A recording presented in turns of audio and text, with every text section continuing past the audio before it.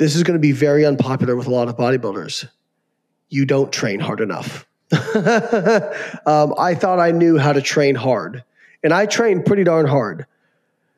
Until you go through some overreaching phases in powerlifting, and I'm just talking where, heavy squats to the point and heavy deadlifts, like it is soul sucking.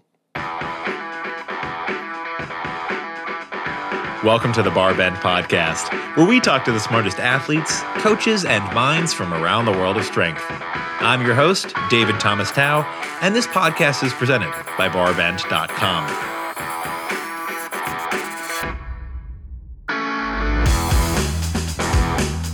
Today, I'm talking to Layne Norton, also known online as Layne, one of the fitness community's most multi-talented influencers.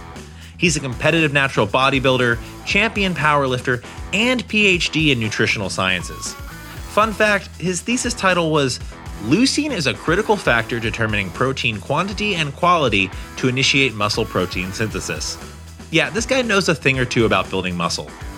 In today's episode, Layne and I talk about some critical connections, differences, and similarities between bodybuilding and powerlifting, including what athletes can teach each other across the disciplines. We also discuss myths and misconceptions surrounding training intensity and how long it really takes to build quality muscle mass and strength. Also, I want to take a second to say we're incredibly thankful that you listen to this show. So if you haven't already, be sure to leave a rating and review in your app of choice. Now let's get to it. Layne Norton, probably better known as Layne to a lot of people. Thanks so much for joining the Bar Bend Podcast today.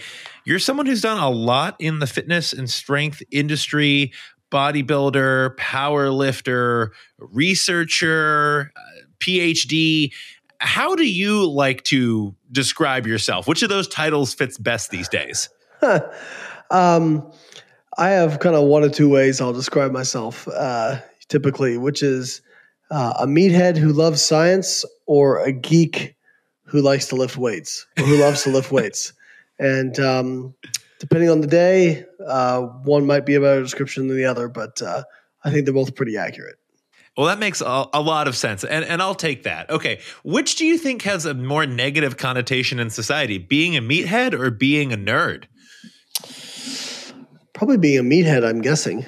Yeah, I think that, other than school where, intelligence can be kind of put down and whatnot, I think the society as a whole kind of values intelligence. So, or at least they say they do. We value people we think are intelligent. How about that? I think that's a really good way of framing it. I was going to say, I'm not sure it's actual intelligence because everyone has their own measure, but I like the way you put that. Now I got to ask, which came first, your interest in the research side of things and being really inquisitive, or were you a meathead first? Were you interested in getting strong and lifting weights first? It always comes at different times for different people. Yeah, I think I always had an inquisitive nature, so I think that those seeds were always there. But I definitely, started lifting weights with the idea of, not that I wanted to unlock the secrets of the human body, but I just wanted to get jacked so that stop getting bullied so much in high school and maybe get some attention from girls. Sadly, it didn't help with either one of those things, but did lead to a lifelong love affair of training. But that's kind of how it worked for me. Well, that makes a lot of sense. Now, if you wouldn't mind, give us a little background into what you researched for your doctorate when it comes to the strength world, because, I've been in the industry for nearly a decade. I've known you for a while as, Layne, PhD, kind of this like mad scientist or whatever of bodybuilding and powerlifting. I don't know if mad scientist is completely fair, but take us through that main research component and focus that you had at that stage in your career. Yeah, so I guess I have to go back a little bit.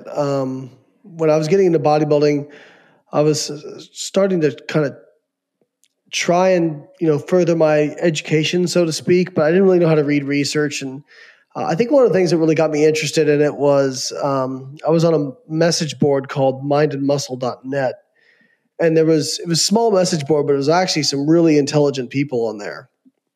And there was a lot of kind of ideas tossed around, a lot of verbal or like a lot of, jousting, scientific jousting, I would say.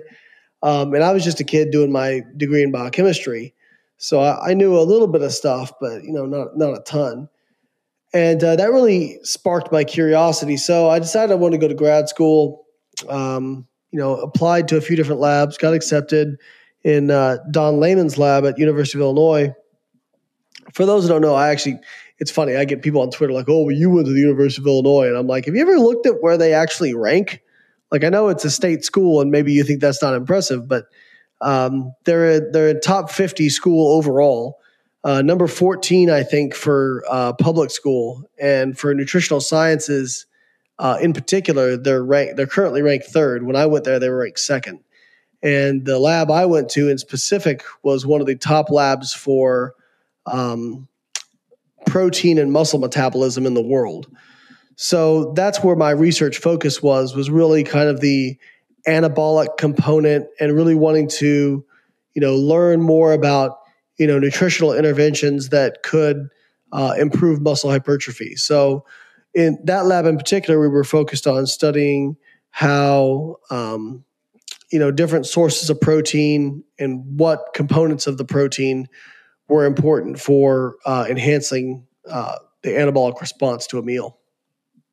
Cool. Makes a lot of sense. Now, take us through a little bit of I think it's actually relatable. I like how you break it down for all of us who might not be doctorates in these things. Take us a little bit through your strength competition career. Were you interested in bodybuilding and competing in that first, or more on the powerlifting side first? Yeah, so I'm different than a lot of people.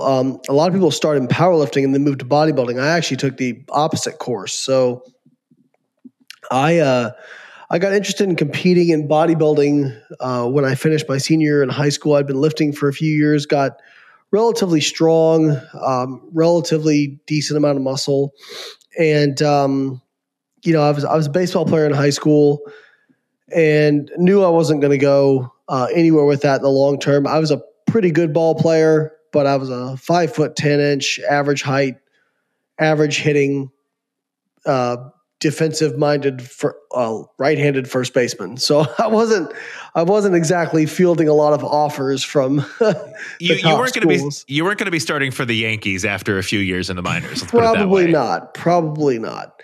They usually can find guys with some better tangibles than that. So I loved baseball, but I think I kind of knew that portion of it was over for me. My high school coach did tell me, hey, if you want to go play college ball somewhere, you can probably find a place that will take you or walk on. But I decided, I wanted to shift gears and I wanted to go and, focus really on my academics. And, being a college athlete these days is a full-time job. And I was the first person in my family ever to go to college, and I really wanted to take that seriously. So just kind of got into bodybuilding as a way to whet that competitive appetite since baseball was over. And after my freshman year of college, 1 year after I'd really gotten serious about bodybuilding, I wanted to do a bodybuilding show and enter in the teen division. And so I did that. Long story short, won the teen division and actually won the novice tall division as well as a 19-year-old, and I was hooked. I was absolutely hooked.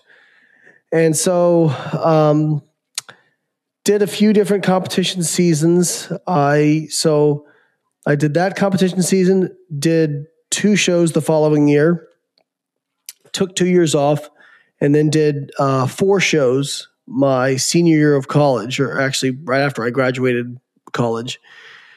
And then took 2 years off and went and did, I think, 4 more shows as well in 2006. And that's where I won my pro card in natural bodybuilding. And then knew I was going to take a long kind of extended break from bodybuilding of 4 years, because that's how long I had left on my PhD, or I hoped how long I had left on my PhD. And I was going to use that time to really build a lot of muscle, or as much as I could, and get ready for the pro stage. Because that was pretty intimidating for me, the idea that I was going to go up against some of the best, natural bodybuilders in the world. So I started training, with that in mind. But it's really, building muscle without drugs is a very slow process, very arduous process, and it can be very disheartening at times because in order to build that muscle, you're usually allowing yourself to put on a little bit of body fat. So the gains you're making, you're not really seeing them in the mirror because it's being covered by some body fat. So I decided I wanted to do something to kind of keep myself motivated in the gym, but that wouldn't interfere with my bodybuilding goals. So I decided to enter a powerlifting meet, and I did a few of those. Turns out I was pretty good at it. I even got an invitation to Raw Unity 3 back in 2010, which at the time was the biggest Raw powerlifting event in the world, which is funny because it was held in a high school gymnasium, which now the biggest Raw events in the world are, in big.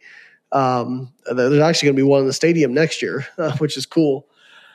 But I did that. And then went back to bodybuilding in 2010 after I graduated with my PhD. Did very well in the pro shows I entered. I actually won my weight class in my first pro show and then finished top 5 in all my shows overall. And then after that, I kind of had the mentality that, well, I'm going to go. I still didn't consider myself a powerlifter, really. I considered myself a bodybuilder who liked to powerlift. And I decided I was going to take another extended break from bodybuilding just to really focus on growing my business and really trying to build as much muscle as I could. And then I started. I was hanging around Mike Zordos, who's a professor of exercise science at Florida Atlantic University, and my friend Ben Escrow at the time, and they were both really into powerlifting. They loved it, and they kept telling about the USAPL, which is the IPF affiliate in the USA, which is the IPF is the most prestigious powerlifting organization there is in the world. The next one isn't even close. And they're recognized by the IOC, and they have a legitimate world championship where, over 50 countries from around the world send athletes to compete. It's a very, very prestigious event. In any case, I didn't really know much about them. I was just doing powerlifting for fun. And Mike, Professor Zordos, he put on a meet at FAU one year and asked me to come down and do the meet. And I did the meet. And he's like, you realize your total would have won you nationals last year? And I was like, really? He's like, yeah, you would have won nationals and you would have placed in the top 10 at Worlds. I was like, oh, really? Good to know. Nice to know in hindsight. Yeah. So I kind of got the idea, well, maybe I'll try, maybe I'll give this thing a shot. So I went and did nationals. And I think at some point during that prep for nationals in 2014, the switch really flipped in my head where I was like, man, I really love this heavyweight stuff. This is great. And I was starting to hit some pretty crazy numbers in training. I was, into the mid sixes on squat, and I'd hit like a 630 squat in the gym and then a 640 squat in the gym. And what body weight were you at around this time? I was competing in the 93 kilo class, which is 205 pounds. And then I'd hit a 700 pound deadlift. And so I was really liking my chances and my totals. And when I got to nationals, it was funny because people still I was kind of a wild card. And this was the first year where Raw Nationals was really big. There was over 500 lifters. And people kind of looked at me like a wild card. I was like this guy who had done bodybuilding, but now he was trying to do powerlifting. And I ended up winning that meet. And I remember after I won, the exhilaration of, pulling your last deadlift and realizing you've won is pretty cool feeling. And, immediately the head of the U.S. coaching committee, Matt Gary, who's a legend in the IPF, the greatest platform coach there is, meaning if you need somebody to kind of call your lift or pick an attempt for you, Matt Gary is the man. Matt walks straight up to me and says, "You're going to do Worlds, right?" And I'm like, I just was like, oh, I'm going to try this nationals thing, see how it works.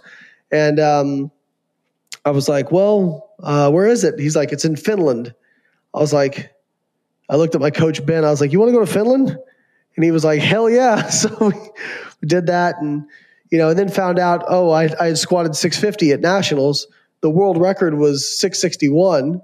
So that kind of became a pursuit for a while. And I broke that at Raw Worlds in 2015, squatted 668 and got a 1,758 pound total and finished in the silver medal position, which was a pretty cool experience for me. So at that point, I think I had fully transitioned over to like, I think I like this powerlifting thing a little bit more. Would you ever switch back to bodybuilding, or would you ever compete in any sort of bodybuilding or physique competition again? Oh, for sure. It is something that I want to do, and it's on the bucket list. But I've still got a passion for getting under a heavy squat, and bodybuilding is very rewarding, and I love it. I do love bodybuilding, but there's nothing that can quite compare to, with bodybuilding, you're waiting. You're waiting to hear your name called. You're waiting for the feedback from 5 or 7 people, and it's all subjective. With powerlifting, it is a little bit subjective when you talk about squat depth and did you hitch a deadlift or that kind of stuff. But for the most part, it's did you lift it or not? And man, there's nothing quite like coming down to the last deadlift and knowing you need a certain pull to win a meet, putting it on the bar and getting it. That's just, it really is hard to compare to something like that. What are some lessons that you think bodybuilders might be able to take from the powerlifting world and vice versa, as someone, not the only person, but as someone who has existed and had success in both those realms? Yeah, great question. So I think there's a lot that powerlifters can learn from bodybuilders and bodybuilders could learn from powerlifters. So this is going to be very unpopular with a lot of bodybuilders.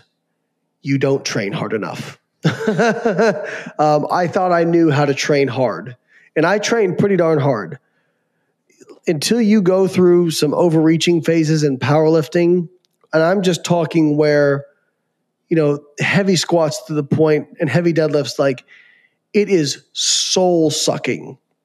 And it's always funny. I was doing a live the other day and I hit a squat. I done 520 for 5. And I said, that's about RPE 8 for me, meaning I could have done 2 more reps. And somebody goes, well, if you could have done 2 more reps, why didn't you just do them?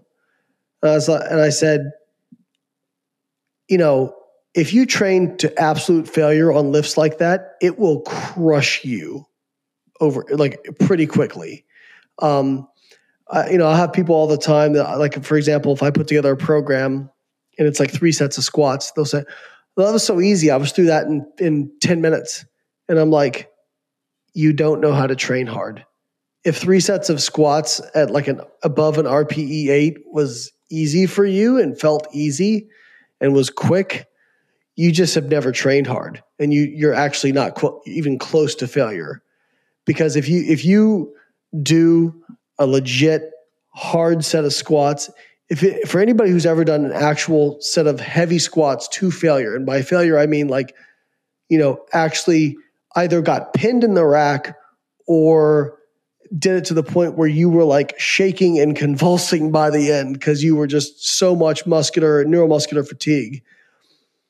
Trying to do anything after that, good luck. So I think one of the things I learned was actually how to really push myself in training, like how to really train hard.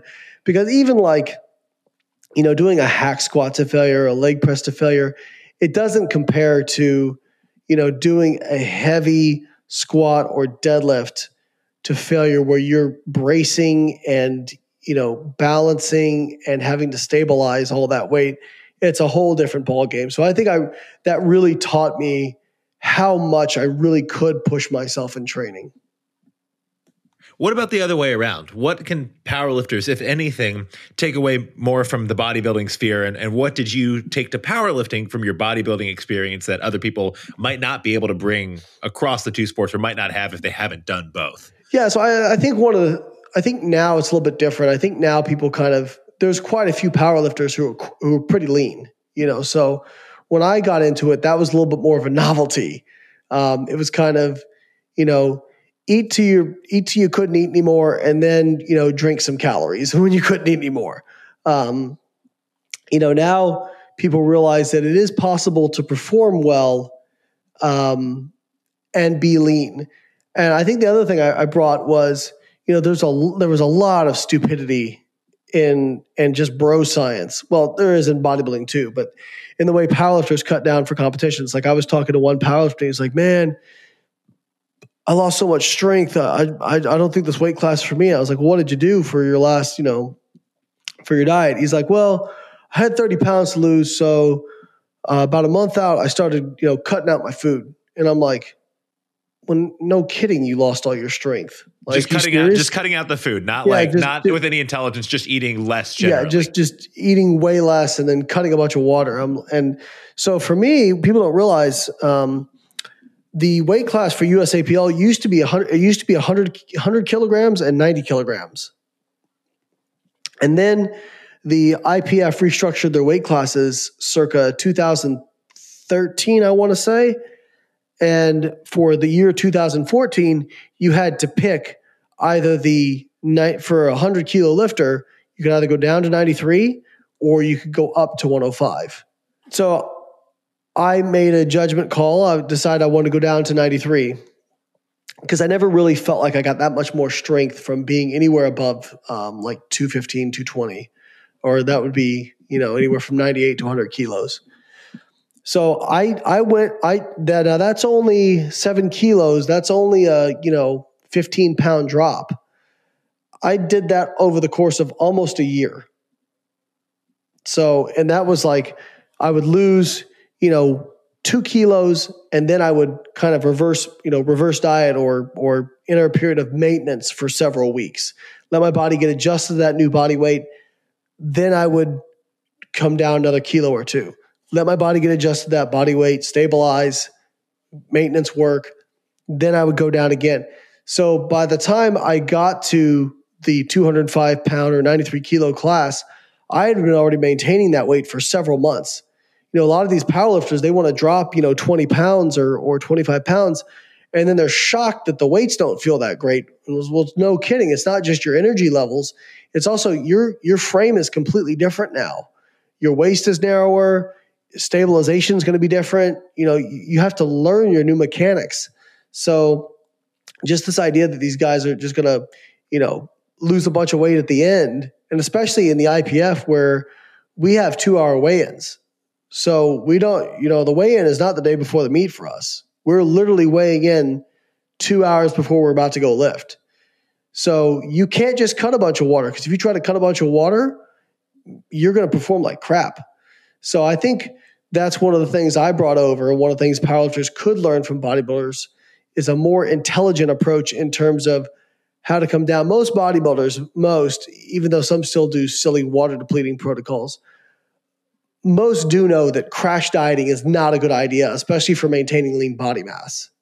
So I think that's one of the concepts I brought over from bodybuilding that really helped me in powerlifting. That makes sense. And I appreciate you diving into that. Obviously, I especially like what you talk about, where your mechanics and the physics of how you move are going to change at a different body weight. And that's something that I think a lot of people across strength sports that I've seen, be it weightlifters, powerlifters, strongman athletes, even CrossFitters, when they undergo a significant phase of hypertrophy or weight loss, they're surprised that, oh, I'm just missing these lifts. And it sometimes isn't due to strength. It's just sometimes because your positional awareness is completely different. Yeah, even your proprioception, that sort of thing, your equipment or your belt can fit differently. Even like the cues I use are a little bit different now. When I incurred a few back injuries, and I actually did go up to the 105 kilo class last year, more so because I didn't want to deal with trying to diet down while I was also, on my comeback trail from a pretty serious back injury.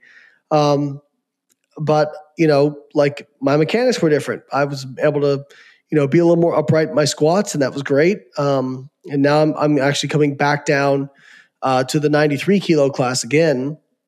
But I've had to change kind of the cues I use during a squat. I'm having to, change the way I think about things. I've kind of widened my stance a little bit. There's a few little things I've done because I can't expect to, lift the same way at a lighter body weight as I did at a heavier body weight. Makes sense. Layne, I have to ask, you're someone who is known not only for your athletic prowess, but as for being a prominent voice on the latest research and evidence-based fitness and methodology in bodybuilding, powerlifting, other strength sports even. What area of research interests you most right now when it comes to strength performance? Interesting. I would probably say the research right now that's looking at kind of effective volume and volume load. So looking at, what kind of dosage do we need to effectively promote hypertrophy and strength and also optimize it? And we're, I think before 2014, there's a statistic out there, and I can't remember the exact amount, but, before 2014, there was a certain amount of research in strength sports. And I want to say since 2014, the body of research has like doubled or tripled on studies looking at resistance training and hypertrophy and strength. So we are expanding our knowledge base of what creates hypertrophy and strength exponentially. And I'm really interested in that research and to kind of tease out some more of what the research actually says. We have a basic idea, like some things we're pretty confident in. We know that, multiple sets are better than single sets. We know that if you don't take, you need to take weights. We know that you can build muscle with light weights, but you need to take them near failure and near fatigue. We know that we are pretty confident that the volume is better expressed as kind of, number of hard sets. And we think we know that the effective number of hard sets in a workout tends to cap out around 10 per day in terms of a body part. But there's a lot of other unanswered questions in that research. And that's kind of the field I'm really interested in right now. What are some aspects of bodybuilding that a lot of bodybuilders at all levels are just getting wrong still? Okay, great question. And I think the number one thing I would say is they compete way too often. If you want to, especially if somebody is drug-free, if you want to build significant amount of muscle, you are not going to optimize that if you are always dieting. And let me go further. Even if you are competing once a year, it's too often for the most part. If you want to build significant muscle, you're going to need to take time off because let's just say somebody is reasonable and doesn't have a lot of fat to lose and they do a 16-week prep. That's a short prep in my mind. 16 weeks is a short prep because I don't promote crash dieting. Most people who think they're 16 weeks out are more like 24 or 30 weeks out. But let's say a legit 16 weeks out, meaning they've only got, 6, 7, 8 kilograms to lose. They do a prep. The research shows that when you get that lean, you need almost as much time to recover from that prep and just get back to a good, normal, healthy state as you did the actual prep. So, now, okay, let's add another 16 weeks to that. So that's 32 weeks now that you haven't been focused on, improving your hypertrophy because you've been dieting or recovering. Well, so that's 32 weeks. There's 52 weeks in a year. You have 20 weeks left. Oh, and also if you want to do another show the following year, that's another 16 weeks. So you can see how much time is left to actually make progress and make some gains in hypertrophy. It can be precious little. So I think some of the biggest mistakes bodybuilders make is competing way too often. And I think a lot of them do that because their identity gets wrapped up in competition and looking stage lean because they love the way it looks. And so they end up competing every year just so they can satisfy the ego part of, their identity, which is stage lean. But if you really want to be successful, especially for people who are drug free, you're going to have to take some time off. What about on the powerlifting side? What are powerlifters at all levels generally getting wrong that you see most frequently? You had to expect this follow-up with the first one. Yeah, it's just a more difficult question. I think not appreciating the aspects of individual variability enough. I have just seen so many different methods work for so many different people with regards to powerlifting that I think, being a student of the game and being really open-minded with different training techniques, different exercises, different, loading schemes. And also, I think one of the biggest things I've seen with powerlifters is not being proactive enough in injury recovery and prevention. I think that's a huge thing. You lift hard enough, long enough, you're going to get dinged up. It just happens. So, that's something I've really tried to emphasize.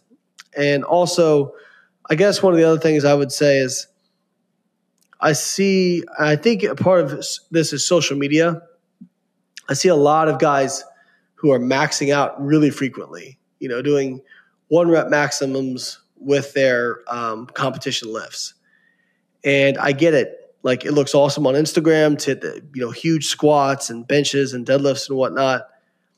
But I have learned to try to let go of those gym PRs so that I can hit competition PRs.